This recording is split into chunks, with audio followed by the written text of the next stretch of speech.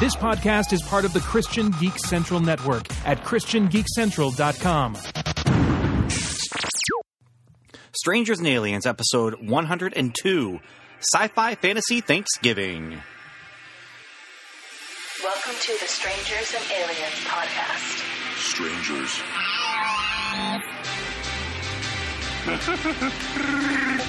To boldly say what needs to be said.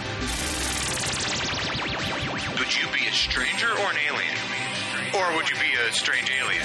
The truth is out there. I am your father's best friend, Plumber.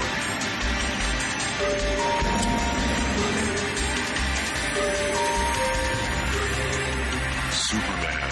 Wonder Woman. Heroes. Villains. Captain Picard versus Captain Kirk. Do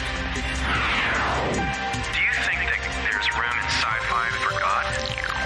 The very first thing that God did was that he created something. So we have a creative God. This is Strangers and Aliens Podcast.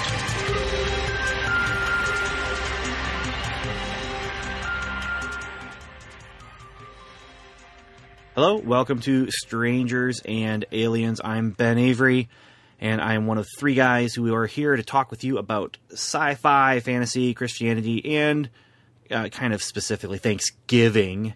But anyway, I'm here, and Dr. Jace O'Neill is here.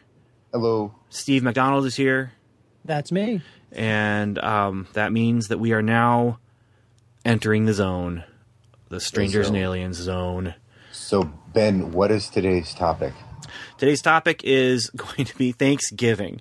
Now, I hope you don't turn us off if you're listening to this in January or something. It's like Thanksgiving, like turkey and cranberries? Is that what we're talking? I didn't get that message.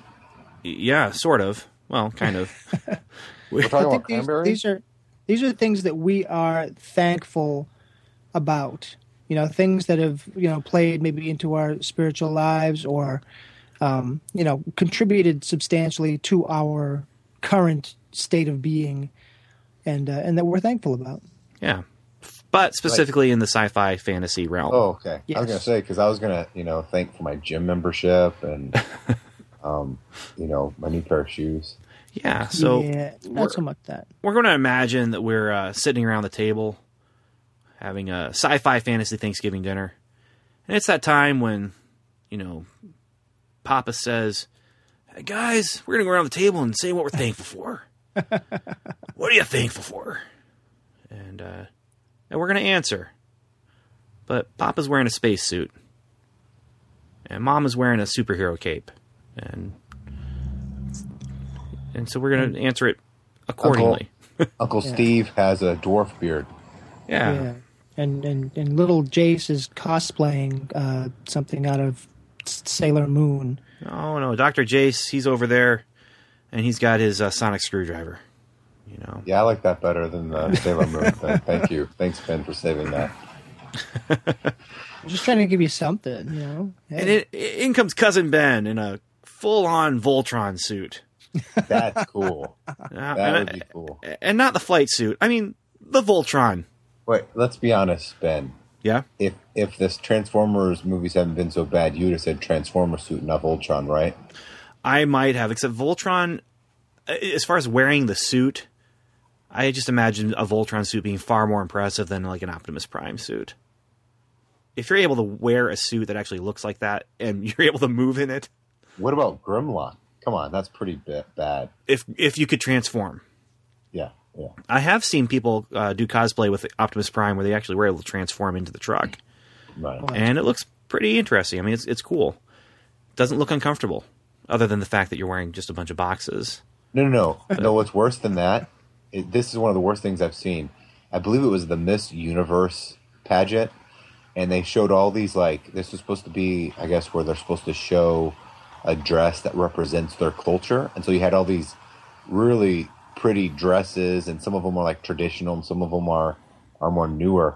Well, guess what America wore? She wore a Transformer dress because America is transforming right now. You're kidding me. I'm not even joking. It was hideous. What year was this?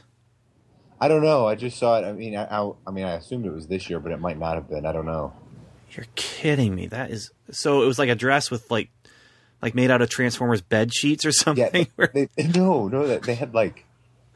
I mean, I think I remember there being like these Tonka truck wheels on it. Like there's a little piece that looked like Tonka truck wheels, and I guess I don't know. I think it was the message was America's transforming or something like that. I don't know. Okay, I'm sorry. I'm typing right now. I'm typing in Miss Universe Transformer dress. Miss USA is a Transformer. Oh my goodness. Is it that good? Oh my. That's no joke, man. Wait. I'm going to email this to you guys. This is. Oh my goodness. Okay, here's the link, Steve. Oh, I got it. Wow. That is. It does not disappoint. Wow. Ow. That is It's something else. It basically looks as if Optimus Prime and Lady Gaga had a baby. It looks like Optimus Prime had a accident while driving home drunk or something. Nice. And all the pieces that were left over, yeah, Lady Gaga comes and says, okay, wow, I can make something out of that. This actually gives me another idea for another episode, guys. What we should do is we should all, when we see random crazy stuff on the internet, we should just do a podcast where we introduce them to each other and see our responses. Wow. That's insanity right there. So, needless to say, I am not thankful for this costume. I am thankful for you telling me about it, though, because this is... Wow. That's the best laugh I've had all day. That's fantastic. Oh, man. I can't see the back of her headpiece, though.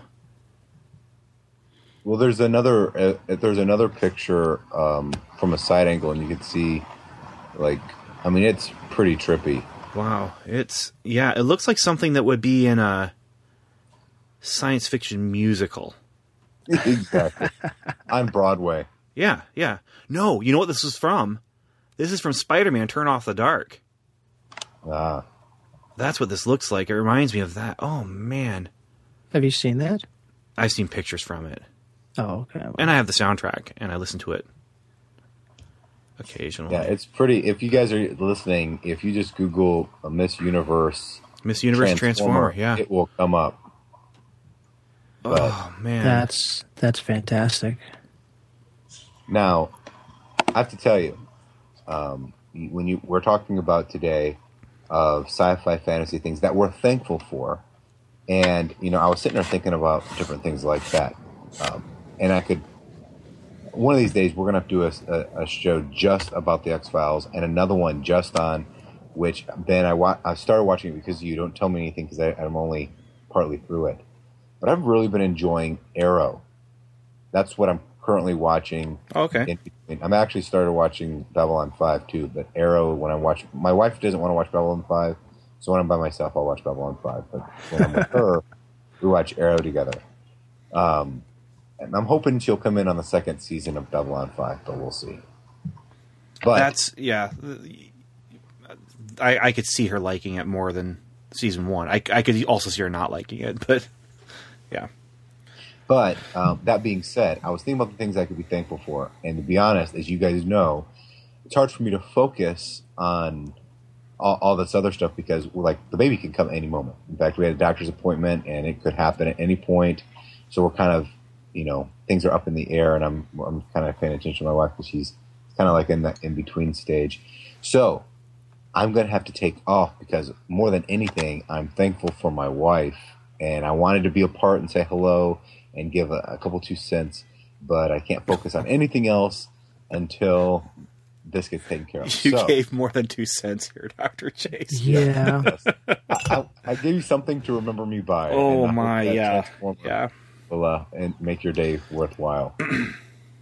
So I'm thankful for that, and I'm thankful fantasy-wise and football-wise, or not fantasy football, fantasy and sci-fi. I'm thankful for you guys. I'm thankful for the podcast, and but I better bow out now. But I think we should do an X-Files or a Arrow next time.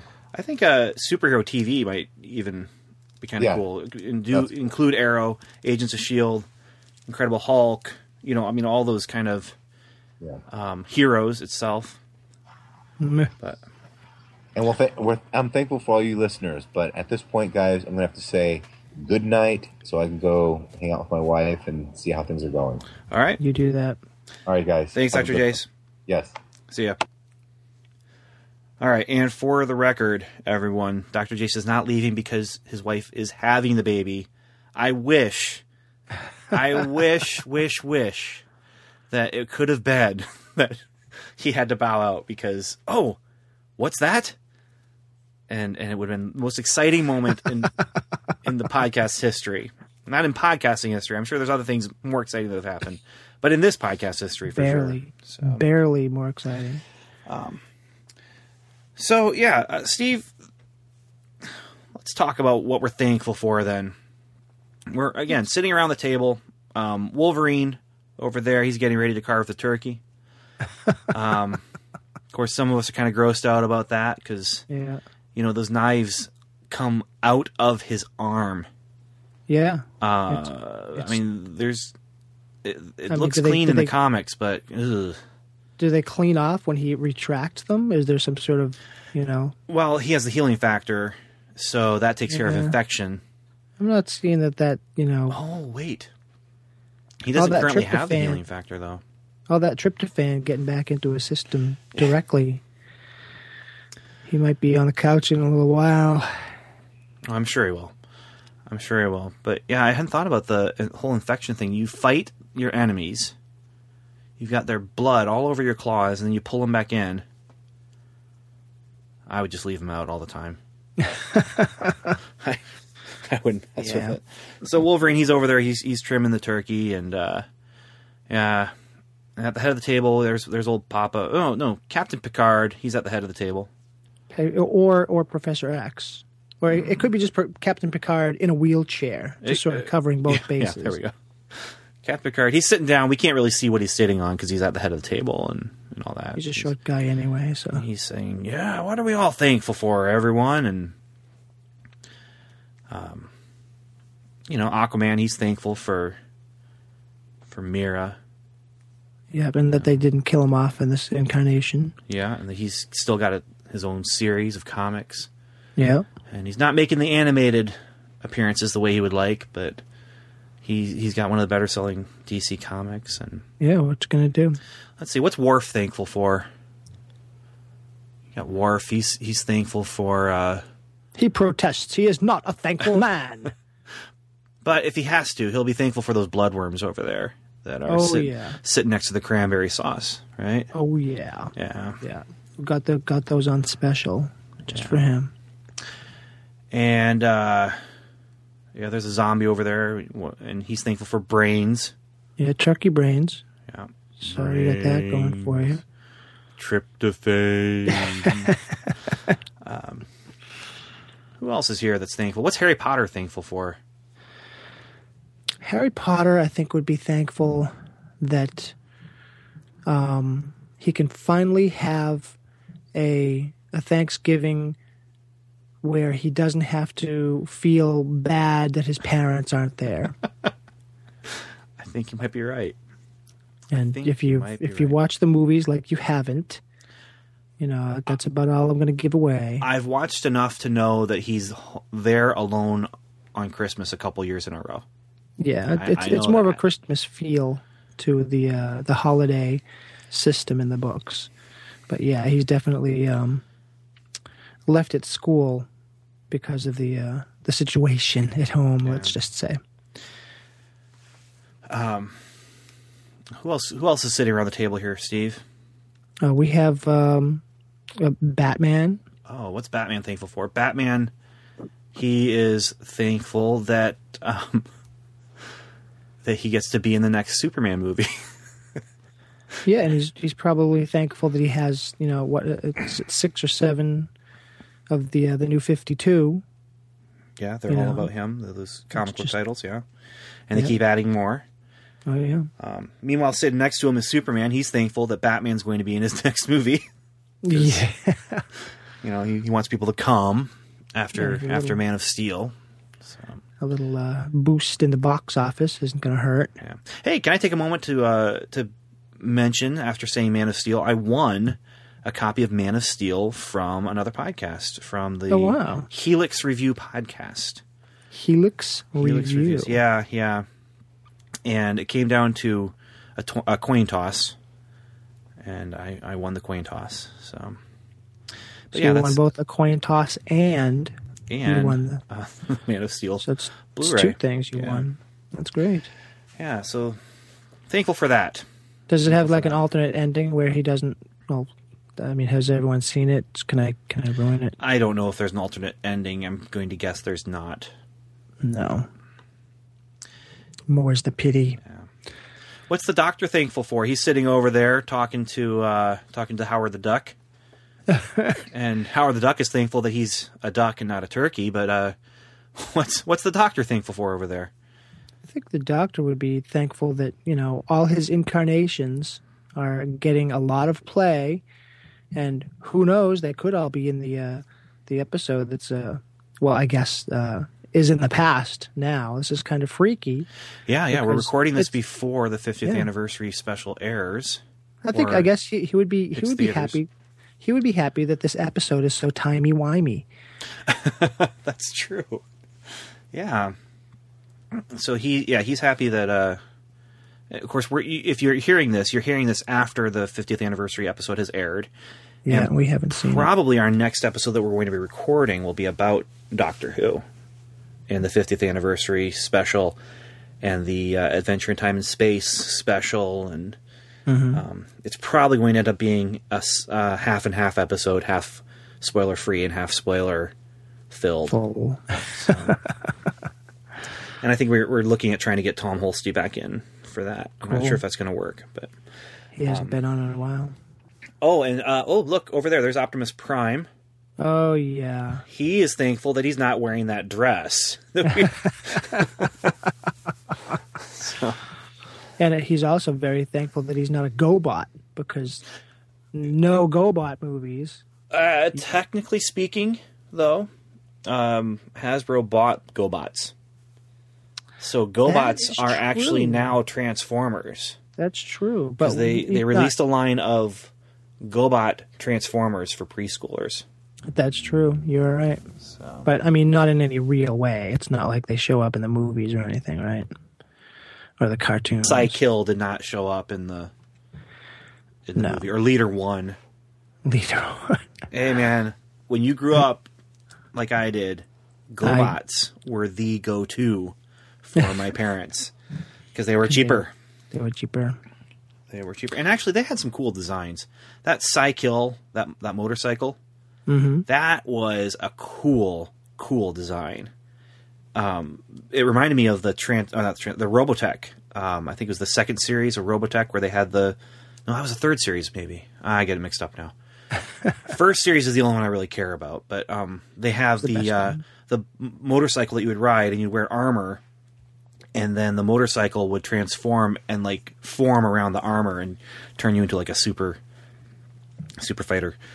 And cool. Psy-Kill was kind of like that, where the front, what do you call them, tines? I don't know what they call them. The thing that holds the front wheel, they come apart, and those are his arms. And then the parts holding the back wheels they start bending, and they become his legs, and then the two wheels just end up on his back. And that was a cool design. But GoBots weren't as bad as everyone seems to remember them being. So I think we need to move away from them and start talking about ourselves, though, Steve. What do you think? Unless you got someone else who's thankful for something. No one handy. No. I think Hulk. Yeah. Yeah. But I think you have probably more than me. I sort of went, more streamlined than I usually do to, just to sort of not overwhelm the listeners with everything that I'm always thankful for. Well, let me say this, Steve, to kind of give you a perspective on how I went. I have a riddle for you, and you know the answer to that riddle, but the riddle is what goes on 4 legs in the morning and 2 legs in the afternoon and 3 legs in the evening. Oh, a bicycle. No. Although I guess if it was cycle, it's possible. Yeah, there you go. See? But maybe that dress that Miss America was wearing. Miss Universe. Man, those shoes. They're like 12-inch platforms.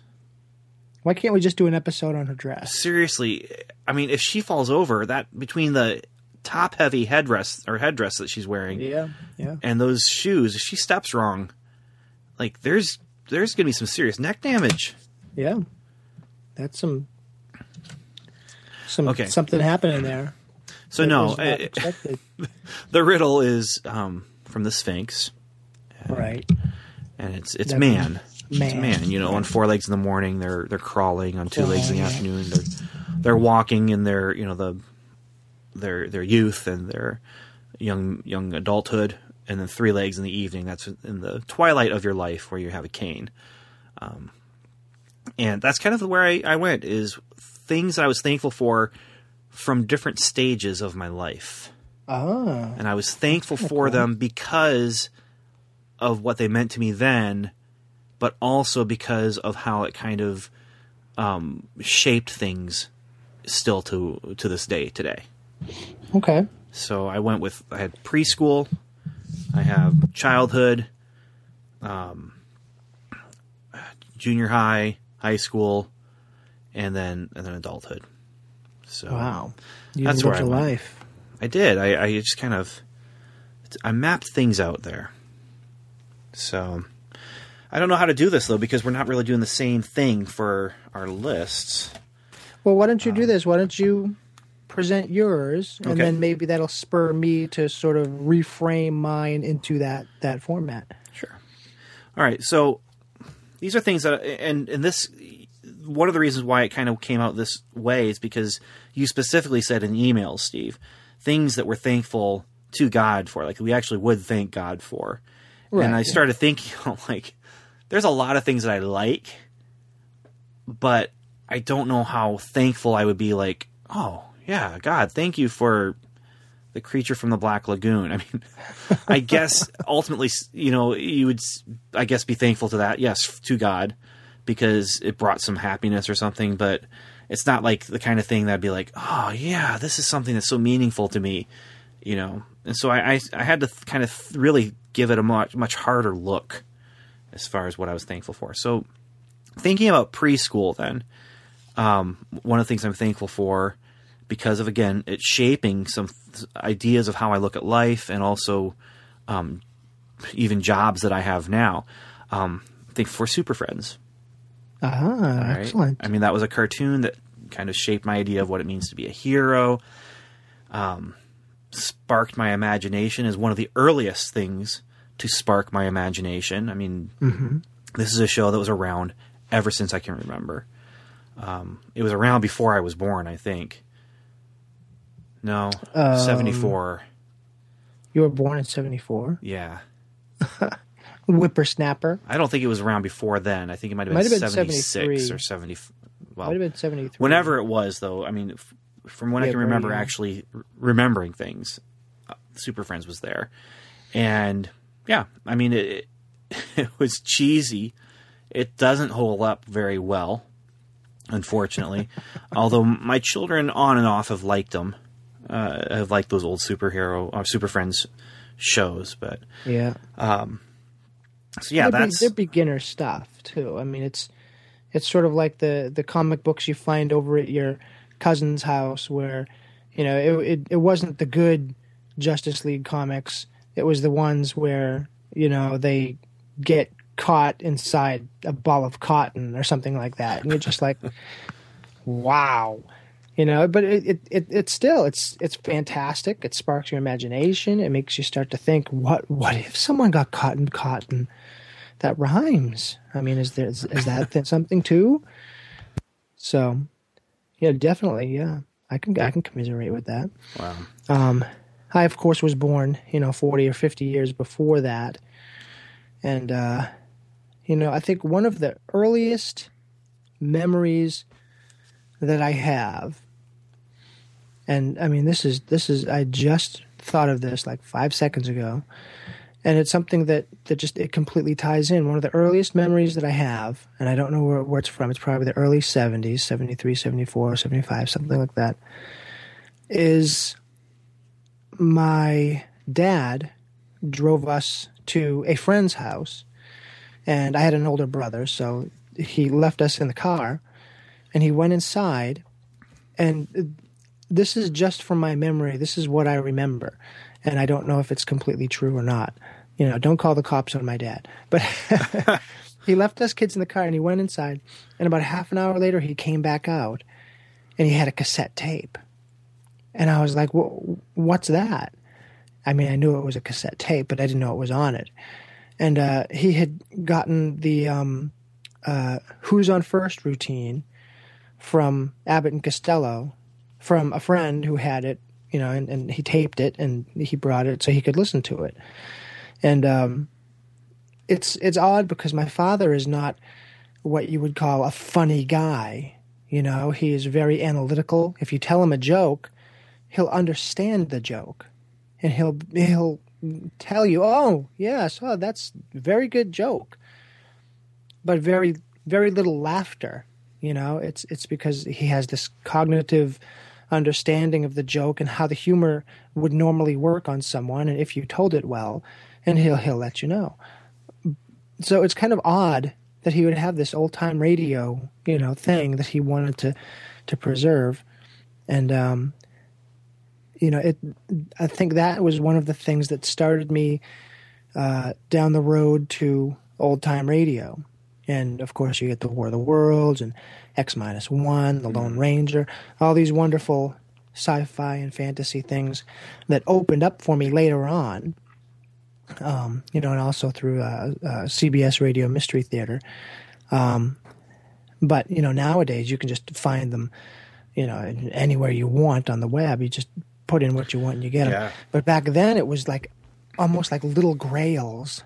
You'd go to a record shop and they'd have like these couple of odd albums, and it would have, some kiddie stuff in there and some spoken word, maybe a Bill Cosby comedy record. And then you would find like this, one-off radio show, like Buck Rogers or something like that, or, When Radio Was, that series. And it would just be like one episode or maybe two if you were lucky. And it just sort of like, this was something from like 50 years ago. And just that sense of wonder, that opening up, that like almost like you found a relic. You found this thing. Now, my dad had a cassette with that on it as well that I remember being, back when I was 3 and 4 years old, he'd listen to that while he was washing the car outside, and and then a couple years ago, for a Christmas gift for him, I found it online and burned awesome. That and a couple other routines to a disc and gave that to him for Christmas. Awesome. So, the next thing that I put down here, and this is from my elementary school years. This is from grade 2 or grade 3. Mm-hmm. And this is another one of those things that kind of sparked my imagination that stuck around with me. And there's two that I could have gone with, and one was Battle of the Planets, nice. which is one that I still have fond memories of, and the other is Voyagers, which is a TV show, live action, hour-long, primetime TV show, although I ended up watching it on Saturday mornings because our Canadian networks didn't carry it in prime time. Oh, that's right. You're from Canada. And so for Voyagers, though, is about a guy named Phineas Bogg and a kid named Jeffrey, who in the first scene, Jeffrey goes to his room in a apartment in a skyrise, and Phineas Bogg has a thing called an Omni, and it's a little pocket watch type of thing that has a map of the world that moves around on it, so you can tell where he is, and then it has dials around the edges to tell when he is.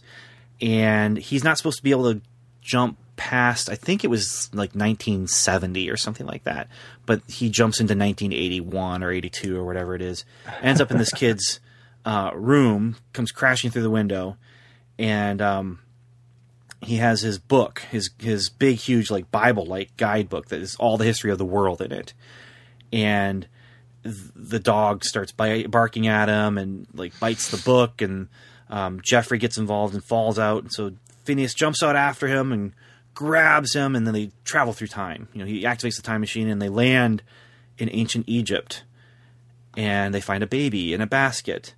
And in the meantime, Phineas Fogg is like, I have to get you back, but I don't know how because I can't travel in time to your year. But then he realizes he doesn't have his history book, his guidebook. Nice. Kind of like Ralph from Greatest American Hero, who lost his, the guidebook for how to use his costume.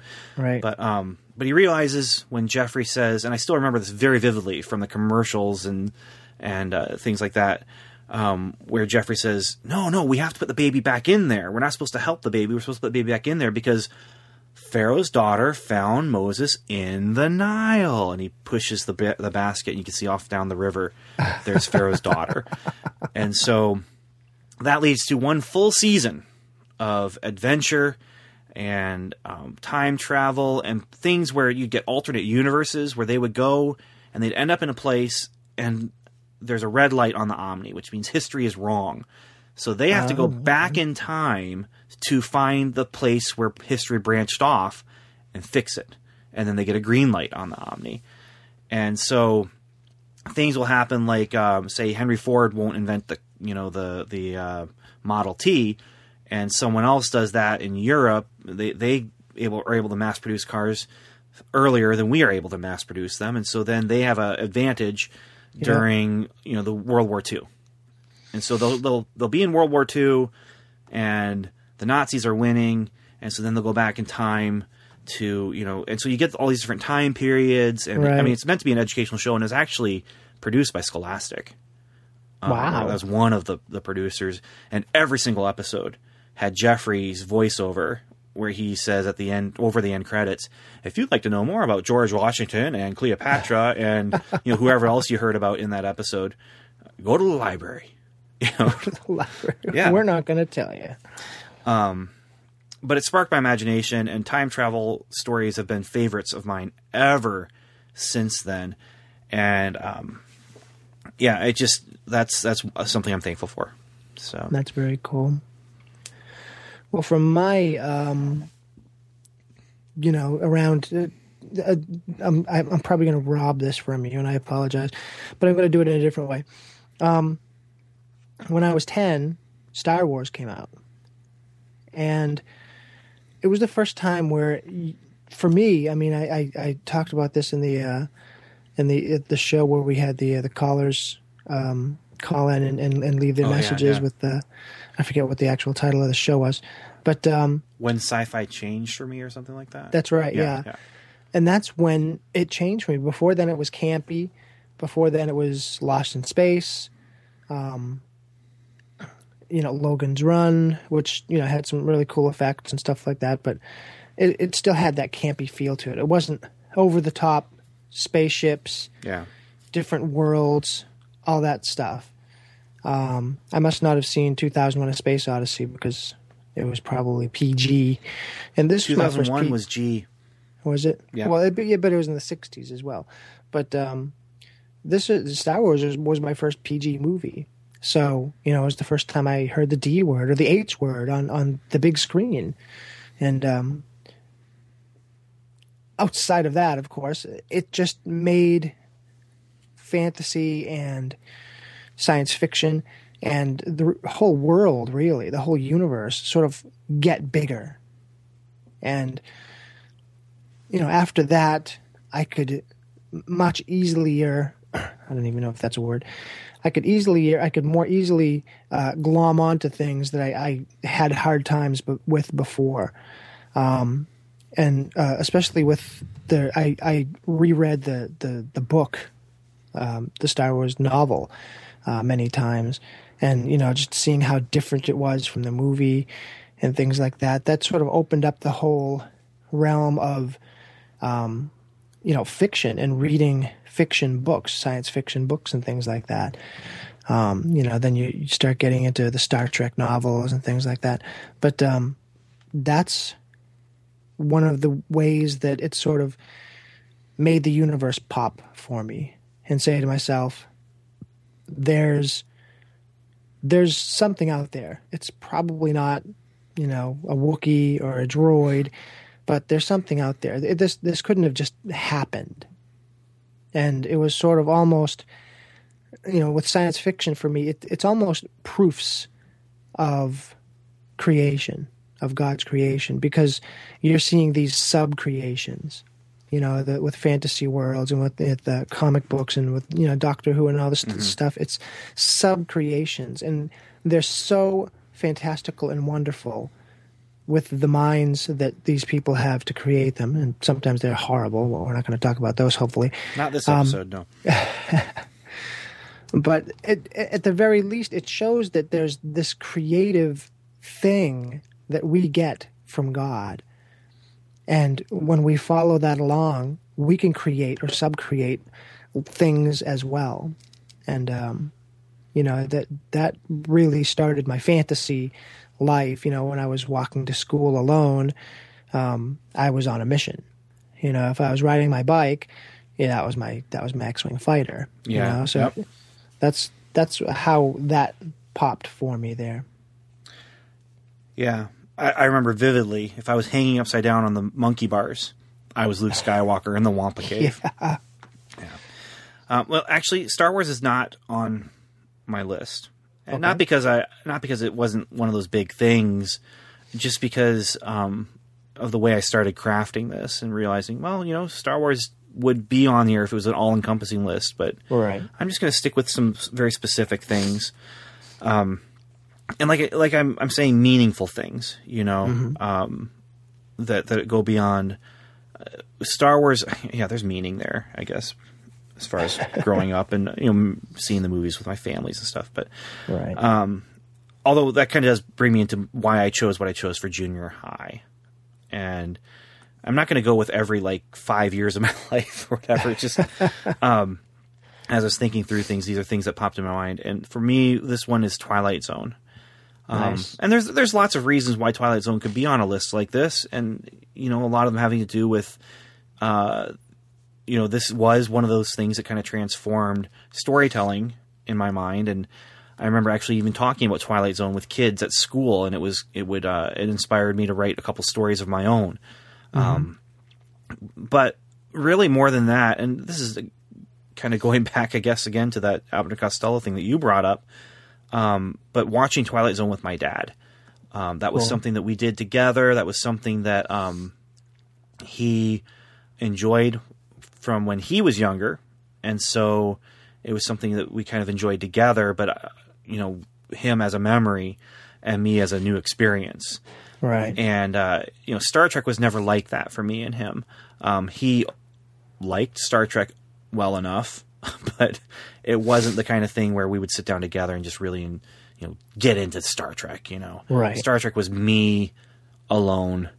Although I'm going to talk about Star Trek in a moment here, spoilers, but generally speaking, during my junior high years when Star Trek was on, I was in the basement watching it on the black and white TV, or my parents were tolerating it while I was watching it upstairs on the regular TV.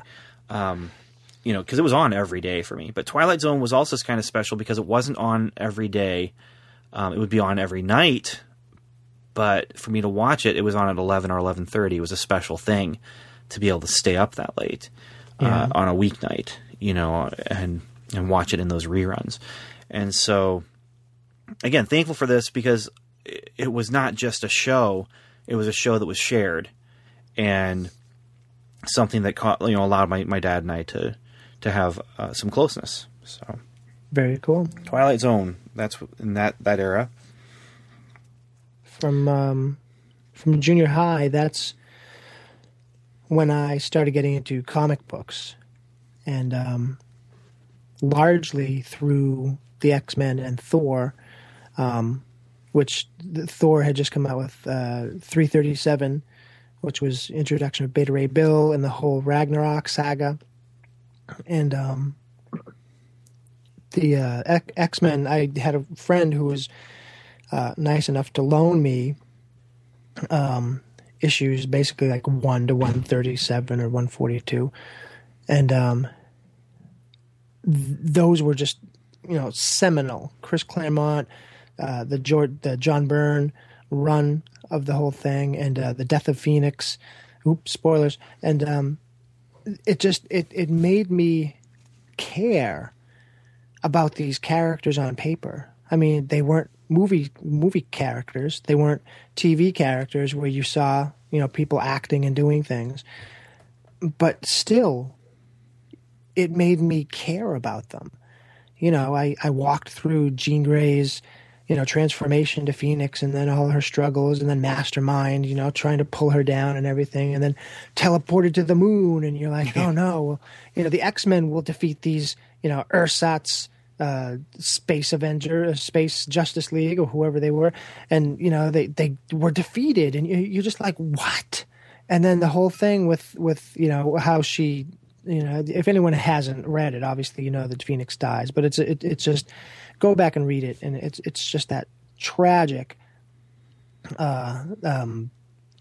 pathos played out on the page, and it just pulled me right in. And also with Thor, the immensity of what was going on and how it was playing out through the entire Marvel universe. At the time, it was, I won't go into it, in the continuity which they had this very strong continuity between the titles. And I think it was supposed to be spring or early summer or something like that when Ragnarok is happening. And they open this casket of ancient winters, and it's winter, and Thor's, now having to battle through the cold and the snow and everything. And then you flip over to a Spider-Man comic book, and it's an unseasonable late spring snow squall. And, he's feeling the effects of it. And then you go to, the Wolverine limited series, or the X-Men right around that time, and they're in Japan, and there's snow. It's funny that there would be snow there. But the thing is, the entire world is feeling the effects of what's going on in this Thor comic book. And you get this cohesive understanding of everything is connected here, except for, the Star comics and the Epic comics and stuff like that. But all the titles, they're feeling it. And then in some of the background scenes, Thor's fighting Surtur and everything, and New York City is, in flames and everything. And in the background, you see some of the X-Men fighting, no words, it's just a cameo. In the background, you see some of the Fantastic Four, see some of the Avengers, and they feel the weight of what's going on too. They know what's going on. And you might not see them make the trip from their comic book to Thor's comic book, but it happened. It would have happened that way, and that's where they are. So just the way that the whole universe was put together, especially in that late 70s to mid 80s time range, that made me understand more about the interconnectedness of everything. And it really hit a fine point in one page in the Secret Wars limited series, where James Rhodes is in the Iron Man outfit, and of course they're on a different planet, or an amalgamation of different planets, and he can't just go back to Stark headquarters and get a new set of armor or something. So his armor's all beat up, and Mr. Fantastic, they find a place where they can at least work on their armor and work on, trying to get better and things. And he has taken off some of, I think his arm or his leg or something like that, and he's working on the mechanisms. And of course you can see the color of James Rhodes. He's a black man. And at one point he questions Mr. Fantastic, and he says, did it ever, cross your mind that there might be a black man underneath this armor? And I wish I had the comic book with me. I was planning on having it, but he says something to the effect of, it doesn't matter what color you are under there. You're on our team. You're doing what's right. You're fighting for the right side. You're doing everything that a real true man needs to do. You could have been purple under there. You could have been a woman under there. It doesn't matter. And that, whatever he said there that I'm completely forgetting, sort of made me rethink how I felt about people who were different, people who were a different ethnicity or whatever. And I didn't have any strong biases.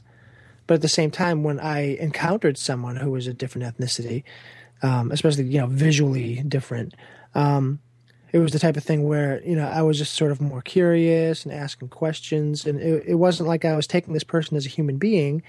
I was sort of curious about the type of human being they are.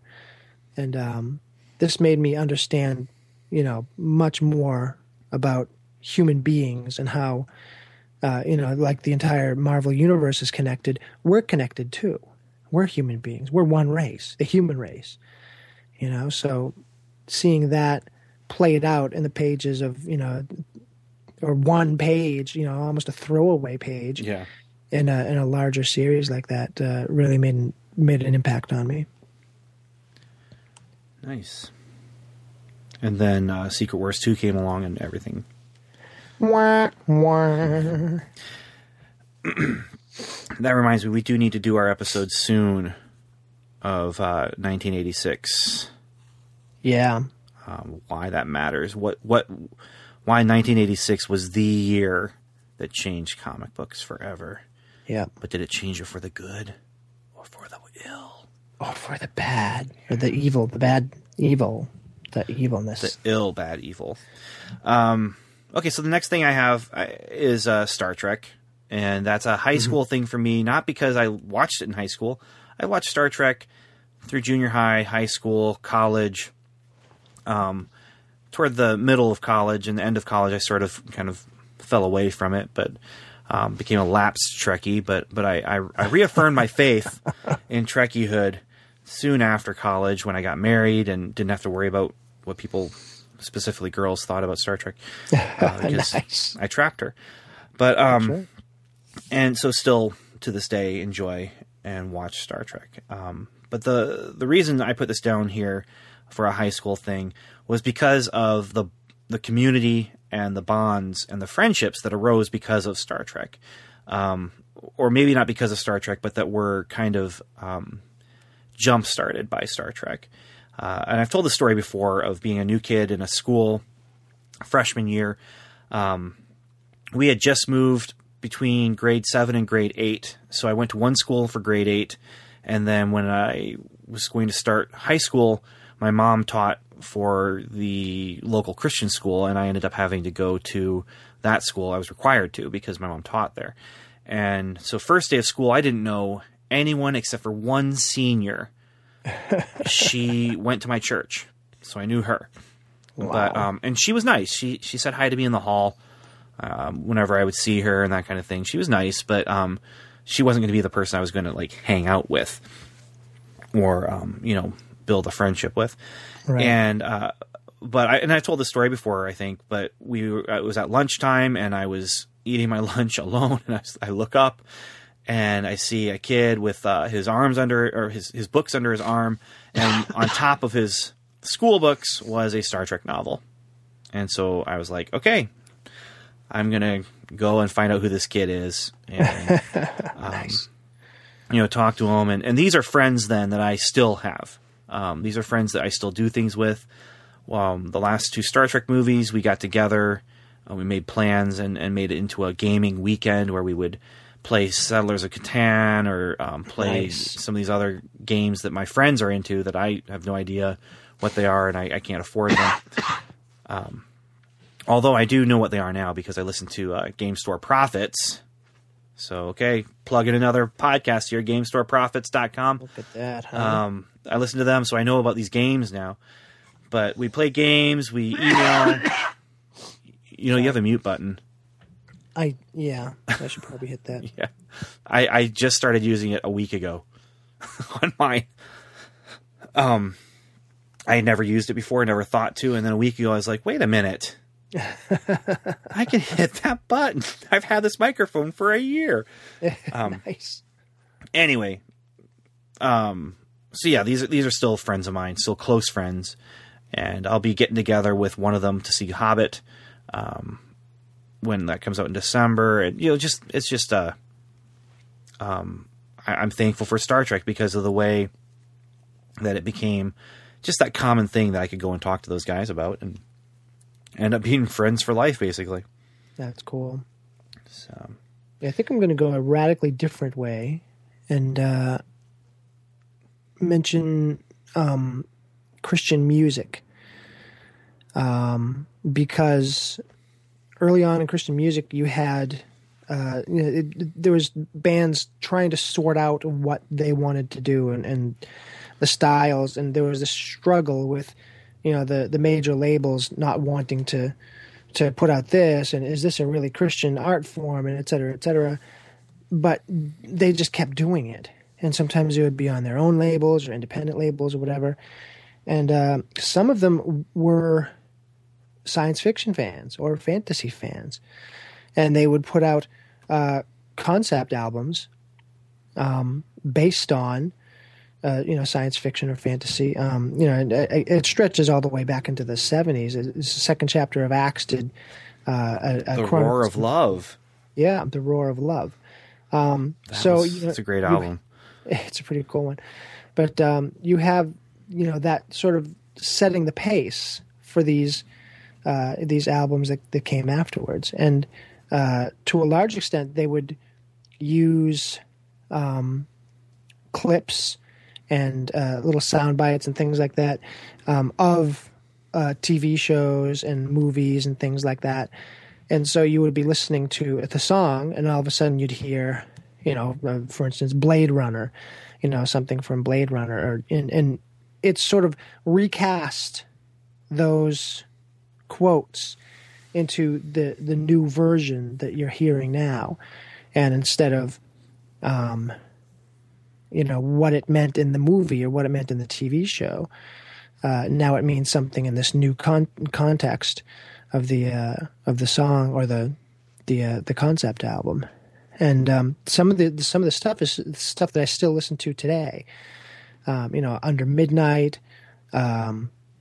put out two fantastic albums that have very strong science fiction themes to them and everything. And even smaller one song type things. I mean, Dietophobia would use quotes from Tron and things like that. And it was just really cool because these were the movies that I liked. And all of a sudden there are these people making music, putting out major music, to me anyway, it was major albums, Christian albums, but you could tell that they liked the same things you liked because of the quotes that they were using. And sometimes it opened up new things for you. Hey, I'd never heard of Blade Runner before. Let me check that out. And all of a sudden, Blade Runner doesn't have a lot of moral integrity to it, but it's the type of thing where it's a artfully made film, and it's sort of taken on its own its own life in the sci-fi community. So without these albums, I might not have gotten to appreciate some of these other movies and things that were out there. And in the same way, it was taking them and redistributing that information, those quotes or whatever, and now giving me a Christian context to go forward with. Mm-hmm. And, and like I said, I still listen to these albums. They're just that well done. And, for me personally, they're things that when I don't have anything else, when I'm not listening to the iPod or the iPhone or whatever, these are the songs that go back into my head. And it's just, still fantastic. I was able to contact one of the guys who was a seminal producer back then. He did a lot of the music as well, some of the albums. Caesar, I'm going to blow his name. Anyway, he went by Caesar a lot, and he did a lot of production. And I recently was able to contact him. Hopefully, we'll do a podcast with him, an interview podcast with him, and sort of walk through the music and walk through the messages that he was trying to get through and stuff like that. So hopefully in the near future, that'll be a reality. Yeah, that'd be cool. Sort of bringing my whole experience full circle. Yeah. Okay, so out of high school, into college, and just slightly out of college, what I'm thankful for is Vertigo Comics. I don't really read those anymore. But back in college, I started reading Sandman and Animal Man and Swamp Thing, and started getting into some of these Vertigo titles. And the reason I'm thankful for them is because they kind of opened up to me that comic books don't just have to be about superheroes, right? And don't have to just be about kid stuff or about fighting, but that they can also be meaningful. And not everything I read was the most edifying, so to speak, but a lot of those things that I was reading, and it wasn't just Vertigo, but Vertigo was the main thing. Right. A lot of those things, they were heartfelt. Say what else you want to say about these things and some of maybe the morality behind the messages that they're presenting. They came from the heart, and they came from people who had something to say, and not necessarily in the idea of I want to send out this kind of propaganda, but more just this is something that's a meaningful theme to me that I'm going to explore. And Vertigo, specifically Sandman, directly influenced and led to me actually wanting to do and write comic books. And so, I in junior high wrote and drew comic books all the time. It was fun. I enjoyed doing it, but it wasn't something that I considered for a career until I actually started getting into these comic books in college and directly out of college.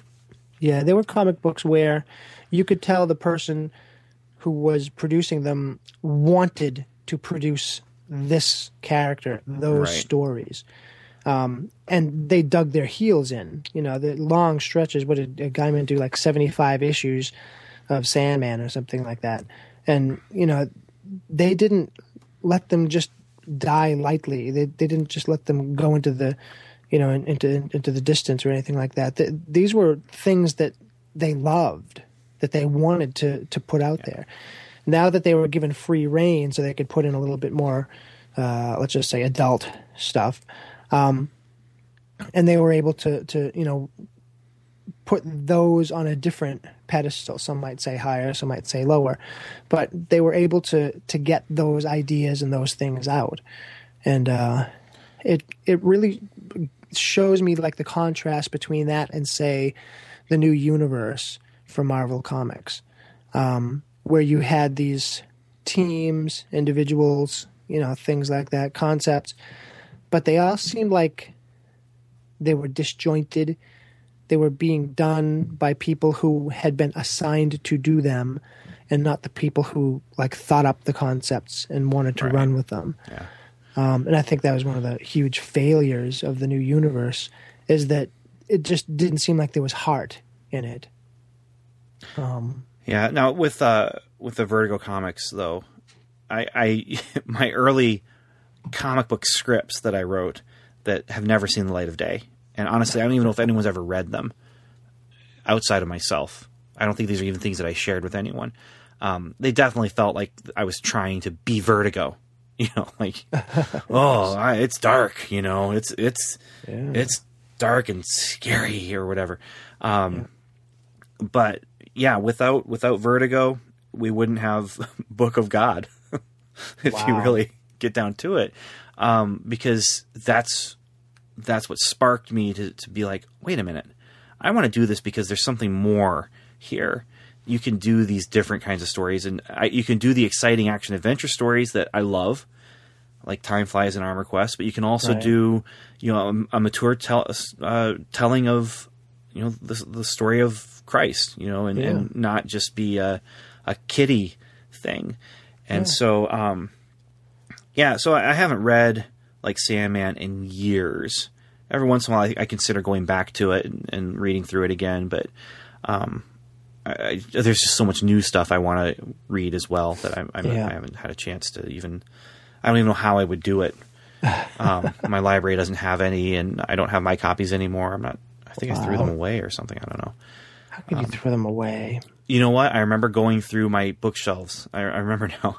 I went through my bookshelves, getting down all the things I didn't want my son to accidentally get a hold of. Right. And, when he was like 3 and 4 and 5 years old, I was just like, nope, these are going to go away. They don't need to be on my shelf. And if my son gets it and starts looking through, he's not going to know what he's seeing, but he's going to see some pretty awful stuff.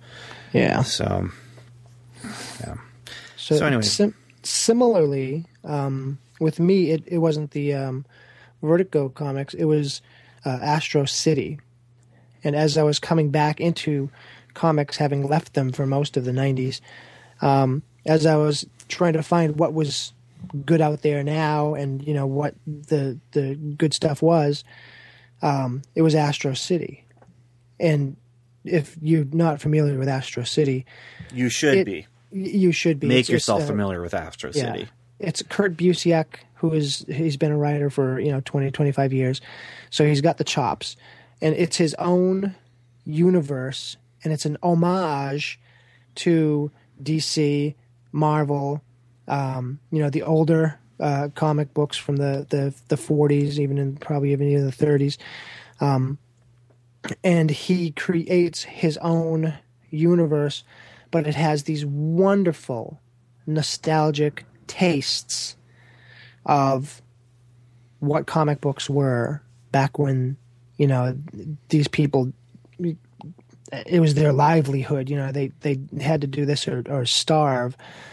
And, you have just awesome almost retellings of some of the classic stories that but they're reset in this universe. And there's a twist, it's not... Yeah. Yeah. The characters all have their own individual names, and sometimes it's amalgamations of characters. Sometimes you can sort of see who the character is supposed to be. And when he's doing this, he's able to examine the larger character, say Superman. He's able to examine him in a way that maybe DC Comics wouldn't let him do, or maybe he'd do a story about Superman. Someone else 20 issues later would do something that would negate what happened there. This is his own universe. Yeah, it's not going to happen here. Yeah, and it's all laid out. It has this deep history, and it's probably has a history that goes 50 or 100 years into the future that he's just waiting to tell. And that is when I started writing comic book stories, superhero stories. I said, I want them to have that cohesive connection. I don't want to just sit down and write a comic book and then the next comic book say, oh yeah, and he has a sidekick, and the sidekick just comes out of nowhere, and then all of a sudden introduce another character in issue 3. I want it to, if there's a character being introduced in issue 3, I want to, lay the groundwork for it and make sure that it makes sense, that it has logic, it has that flow. And when you read Astro City, it has that depth. There's this one panel in one comic that he did where, I won't get into the whole thing, but obviously there's an Avengers-like team, a Justice League-like team, and something's going on, and someone says, well, how come that team isn't here taking care of this? Because if you're reading this and you're understanding it in the larger context, that team would be here unless there was something else going on. And just one big panel splash, one panel splash page, and it shows the entire team, what they're doing, and why they can't be there at this time. They're fighting some humongous snow monster in Antarctica or something like that. Yeah. And completely taken away, so you can focus on these characters here. It doesn't go into, it doesn't have another comic that tells you how that battle went. You don't know who lives, who dies. You don't know who that monster was. It doesn't matter. All you have to know is those characters aren't here because of this. Now, here's the rest of the story. And it just outlines how a cohesive universe needs to be run. When I was starting to read comic books in the 80s, I just loved reading the official handbook to the Marvel Universe. And, I'd memorize some of this stuff. And there were these characters that I'd never seen before. I was just starting to read comics. And here were, 15 issues of characters, page after page, where they, when they fought the Avengers, when they fought the Fantastic Four, all this stuff, the different teams they joined, all this stuff. And it made it seem like a cohesive universe when it really wasn't at the time.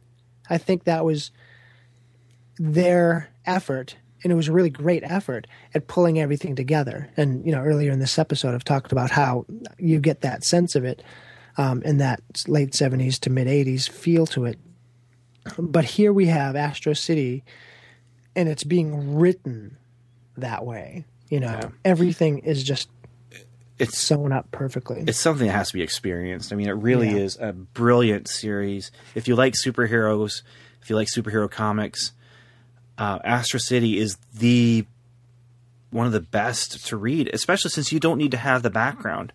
You can just pick it up, and if you know who Superman is, if you know who Wonder Woman is, in broad strokes, you're knowing where some of these characters are coming from, and so you can just kind of get into it. I love Astro City. I love it a lot. Yeah. All right, I have one more here, Steve. Okay. And this is adulthood and fatherhood. And this is I'm thankful for Pixar. Nice. And I'm thankful for Pixar for a couple different reasons. One is I enjoy those movies. Two is I can share those movies with my kids. And three is those movies spark my kids' imaginations. Now, there's other things that do as well.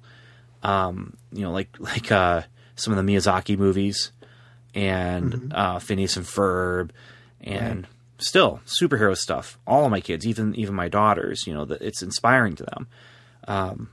But Pixar is the one is kind of the giant, and they're just well-crafted stories. And, I kind of have this kind of quadrant mentality when I look at how I kind of rank stories sometimes, and that is there's plot, there's character, and there's style, and you look at this and they hit a perfect mark on almost every single spot. The story, they work, and the characters fit perfectly into the story, and the story moves along with them because of those characters are who they are. Right. And the theme that goes along with it ties in directly because I think they kind of explore the plot, explore the characters, and then they kind of look at, say, okay, this is heading in this direction toward the theme. Let's beef that up now, and we're already heading in that direction with this kind of a theme. So let's let that come out now more. And then when it comes to style, style encompasses, everything from quality to, camera work to animation or whatever. Style is the strongest it can be at that moment in cinema history. So you look at first Toy Story, not the greatest as far as animation goes compared to today, but at the time it was really, really strong. Mm-hmm. And Pixar is one of those situations where it's commerce and art dovetailing perfectly together to allow you to have something that has mass appeal and mass distribution, but also has heart and has people kind of who are doing the thing because they love doing it. Right. And so, Pixar is what I'm thankful for these days. That's cool. I think for my adult life, there's really like Christian comics in general. And I know it's a very wide rainbow, huge spectrum. There's really bad stuff, and there's really good stuff too. And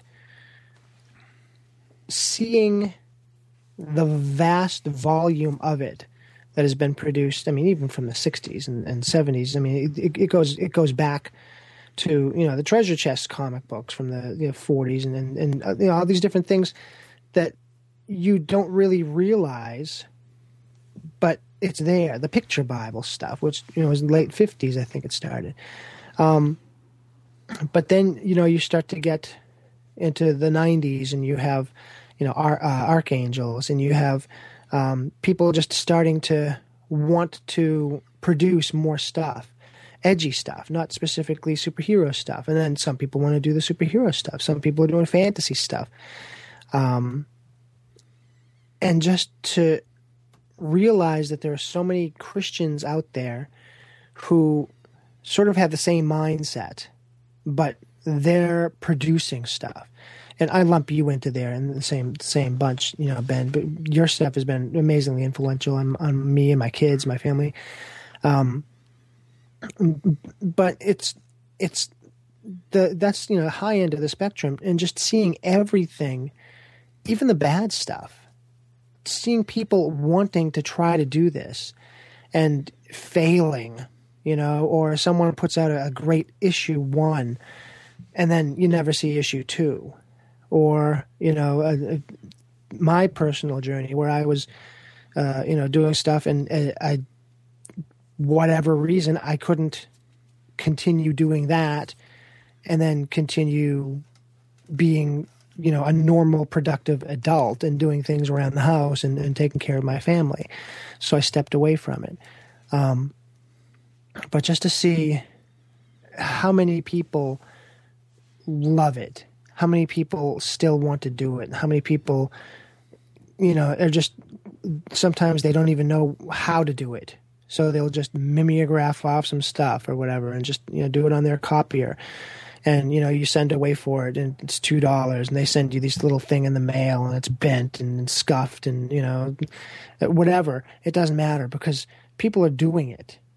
And it encourages me that, hey, I could, when I get my stuff together, I could jump back into this game and be part of this community. There's the Alpha Omega, the Christian Comic Artists Society, Christian Comic Art Society, who there's, 30 or so people, between 20 and 30 people who for the last 25 or 30 years have put out this bi-monthly, every 2 months, compendium of art and stories and communication and rough stuff, finished stuff, everything like that. And it has never missed a beat.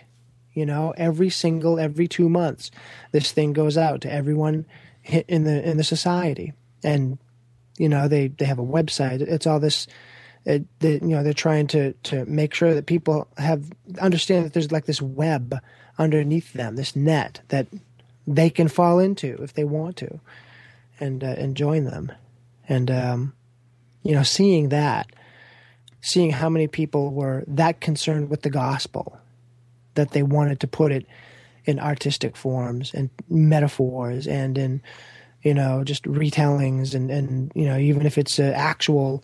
The life of Christ or things like that. It's out there. You can find almost anything similar to what you like in a Christian form. It's out there somewhere. So these are all things that have been put in our lives that we're thankful for, and that we're thankful for because they were put in our lives. And I look at some of these things, and I think you do too, Steve, as shaping us, and blessing us and inspiring us and that kind of thing. Yeah. We did put this on Facebook when we got 4 responses. The let's see, Hank Harwell, he's thankful for Max Headroom, which if you have listened to this podcast or you know Hank Harwell at all, Max Headroom is going to be brought up. He says, let's see, Max was prescient, the first cyberpunk TV series, wickedly funny and deeply critical of our consumer culture. Yeah. Nathan James Norman, who has been on our podcast years ago. Well, not years ago, maybe a year ago.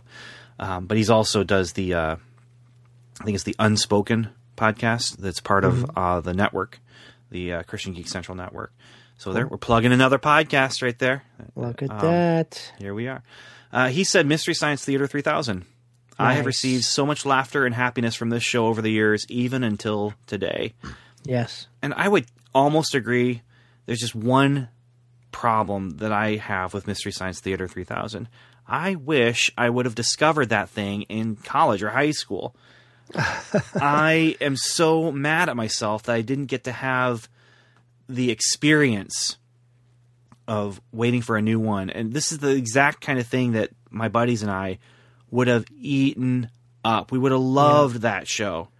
But for some reason, it just, well, part of that reason being I never had cable. But my friend did. Anyway. But yeah, that's even now though, you know, I did a few of the Gamera episodes with my kids. We watched them together. It's hard because every episode of Mystery Science Theater 3000 has something that's not quite appropriate for like a 8 or 9 year old, where I'd have to explain something. There was one or two things that I had to explain to them. Well, the reason that's funny, guys, is because... Right. And then they're like, well, that's not really that fun. Yeah, not to us. But, you know. Right. And I still, you know, if I'm feeling down, I'll punch up a Mystery Science Theater 3000 on Netflix or something, and it'll lift you up a little bit. J.S. Earls, who is a friend of the podcast and comic book writer of his own in his own right, but then also a musician, and he's done some music for things that I've worked on and that. He said probably the movie Signs. Love the style and tone, and I was going through some major struggles with my faith at that time, so it really spoke to me. I watched it over and over, crying every time. Wow. So, and then finally, Daniel Butcher. Daniel Butcher from Welcome to Level 7. Another podcast. Of course, that one's self-promotion if I bring that up. It's not... Maybe. Yeah. But, so Welcome to Level 7 is... see, I'm bringing it up, so... yes. But he's my co-host on that show about Marvel's Agents of S.H.I.E.L.D. He says, and this is probably the broadest answer yet, almost a Steve answer. He says, imagination. The question being, what are you thankful for in sci-fi and fantasy, and why? He says imagination, because it gives me the freedom to go beyond my state, condition, and circumstances so I can better understand a future I cannot understand and have hope for things beyond what I can see. So, pretty good answer. You see, I was going to go more, metaphysical like that and sort of do those types of things. But, seeing your structure and walking through it, that was really good. I'm glad we did it that way. Yeah, you made it sound like you prepared that way. So, of course, maybe actually you did prepare that way because as I was giving my answer, you had time to prepare. But you made it seem like you were ready, and that was what we had planned. Maybe I should edit the episode so it sounds like we planned that. No, I'm not going to do that. Yeah, just edit so I'm the one speaking first. So it seems like I'm the prescient one. Guess I'll timey-wimey then, though. Yeah. Okay, so let's see. I think that's it then. Okay. You have anything else you'd like to add? We missed Dr. Jace. Yeah. I really would have liked to hear him, tell us the things that were his foundations. That would be really nice. Maybe he could do a mini episode or something. These are things that do come up in our natural conversation anyway, though. I know, I'm sure he'd bring up Mutant Ninja Turtles and Twilight Zone for him as well. He has some memories like that. And, but anyway, yeah.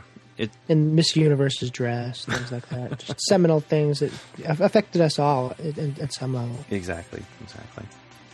All right. Well, with all that said, then I think there's just one more thing for me to say. And what's that? That is, well, maybe two more things. Thanks for listening. And Godspeed. You've been listening to the Strangers and Aliens podcast, hosted by Ben Avery, Steve MacDonald, and Dr. Jace O'Neill. Our music was composed and mixed by Tim Leffel. Please join in the conversation by visiting our website, strangersandaliens.com, where you will find show notes, articles, reviews, and more. You can also email us directly at podcast@strangersandaliens.com, or like us on Facebook at facebook.com/strangers, or you can leave us a voicemail on the Strangers and Aliens hotline. Just call 1-804-37-ALIEN and leave your message. And once again, thanks for listening.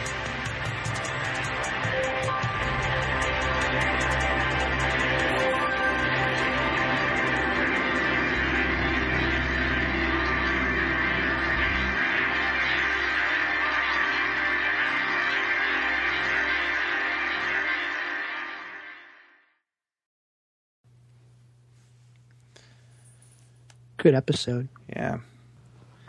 So I was kind of a stinker today, Steve. To one of our fellow podcasters. Not to Dr. J. No.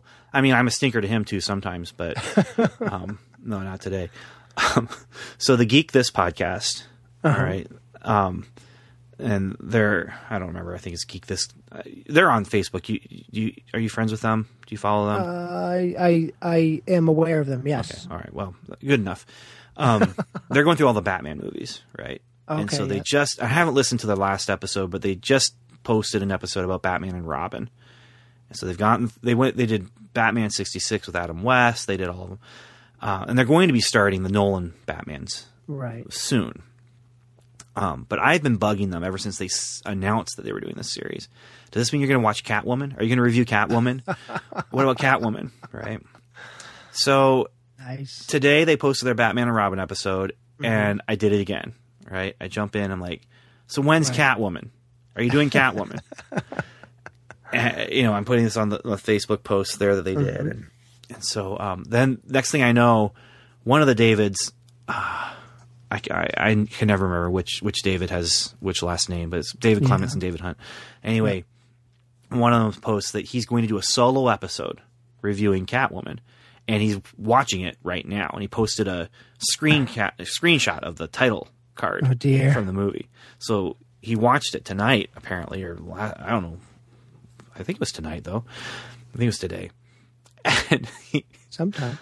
And I'm just like, I was totally prepared to like cajole them into this, and be like, and that they would never watch it. Like I was going to throw things out there to make deals to get them to watch this movie. And it either would be a crazy deal and I'd have to follow through, or they wouldn't do it. Right. And so I was like prepared to say, well, I'll go ahead and watch it too. I'll watch it, or I'll even watch it and talk about it with you guys on your podcast, or I was even willing to go to like, if you watch this and do it on your podcast, you can give me any terrible movie. I'll watch it. I'll review it on my podcast. All right. And I was even willing to rope you guys into it, you and Dr. Jace. Oh, wow. That's nice of you. Well, but just to make you guys, we all three, or two of us at least, Dr. Jace can't waste his time on a terrible movie, because he's got the baby. But, But yeah, I was totally willing to rope you into it anyway, Steve. You're going to watch the movie. I'm going to watch this terrible movie, and we're going to podcast about it on our own podcast if you do Catwoman. Right. Expecting none of it to come to, I would do any of that if they agreed to it, but I wasn't expecting to have to do it. Right. He just says, okay. Like, he just does it, it's just, okay. No deal? No, I didn't have to do any kind of bargaining at all. Wow. It's just, I said, what about Catwoman? And next thing I know, he's watching Catwoman. Wow. So, I feel bad, but I was willing. I mean, I was going to put my money where my mouth was. You've influenced someone to watch Catwoman. Yeah. You realize we could put that on your tombstone.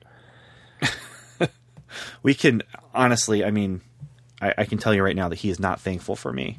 And I can also tell you right now, he is not thankful for Catwoman. Wow. Yeah. But then he said something about wanting to see the worst Marvel movie ever. Oh dear. What would that be for you, Steve? Worst Marvel movie? Probably Batman. That's the worst Marvel movie? Well, it was just that bad. The whole Dark Knight thing. Ugh. Yeah, it just bleeds over into Marvel and just makes it. Come on, Steve. Worst Marvel movie. What is it? Worst Marvel movie. Oh, I don't know. Ghost Rider, Howard the Duck, False. Punisher. False. False. Elektra. It's Man-Thing, dude. Man-Thing. Oh, Steve, that movie. Seriously, there's those movies that they're so bad that you enjoy watching them because they're at least a little bit amusing in how bad they are. And this is one of them? No, this does not go into that category. This is so bad that it's just, there's no art to it. So it's just worse than... It was worse than any of those that you just mentioned. Like Mystery Science Theater would have fast-forwarded through it? They wouldn't have ever... Yeah, they would have never used that movie because there's just nothing to it. It's a terrible, terrible movie. There's no art to it. There's no import to it. There's no you can tell that the people making the movie don't think there's any art to it. And at least in some bad movies, I watch bad movies. Oh yeah. You know that I actually can find good things to say about bad movies. And this is one that I just can't.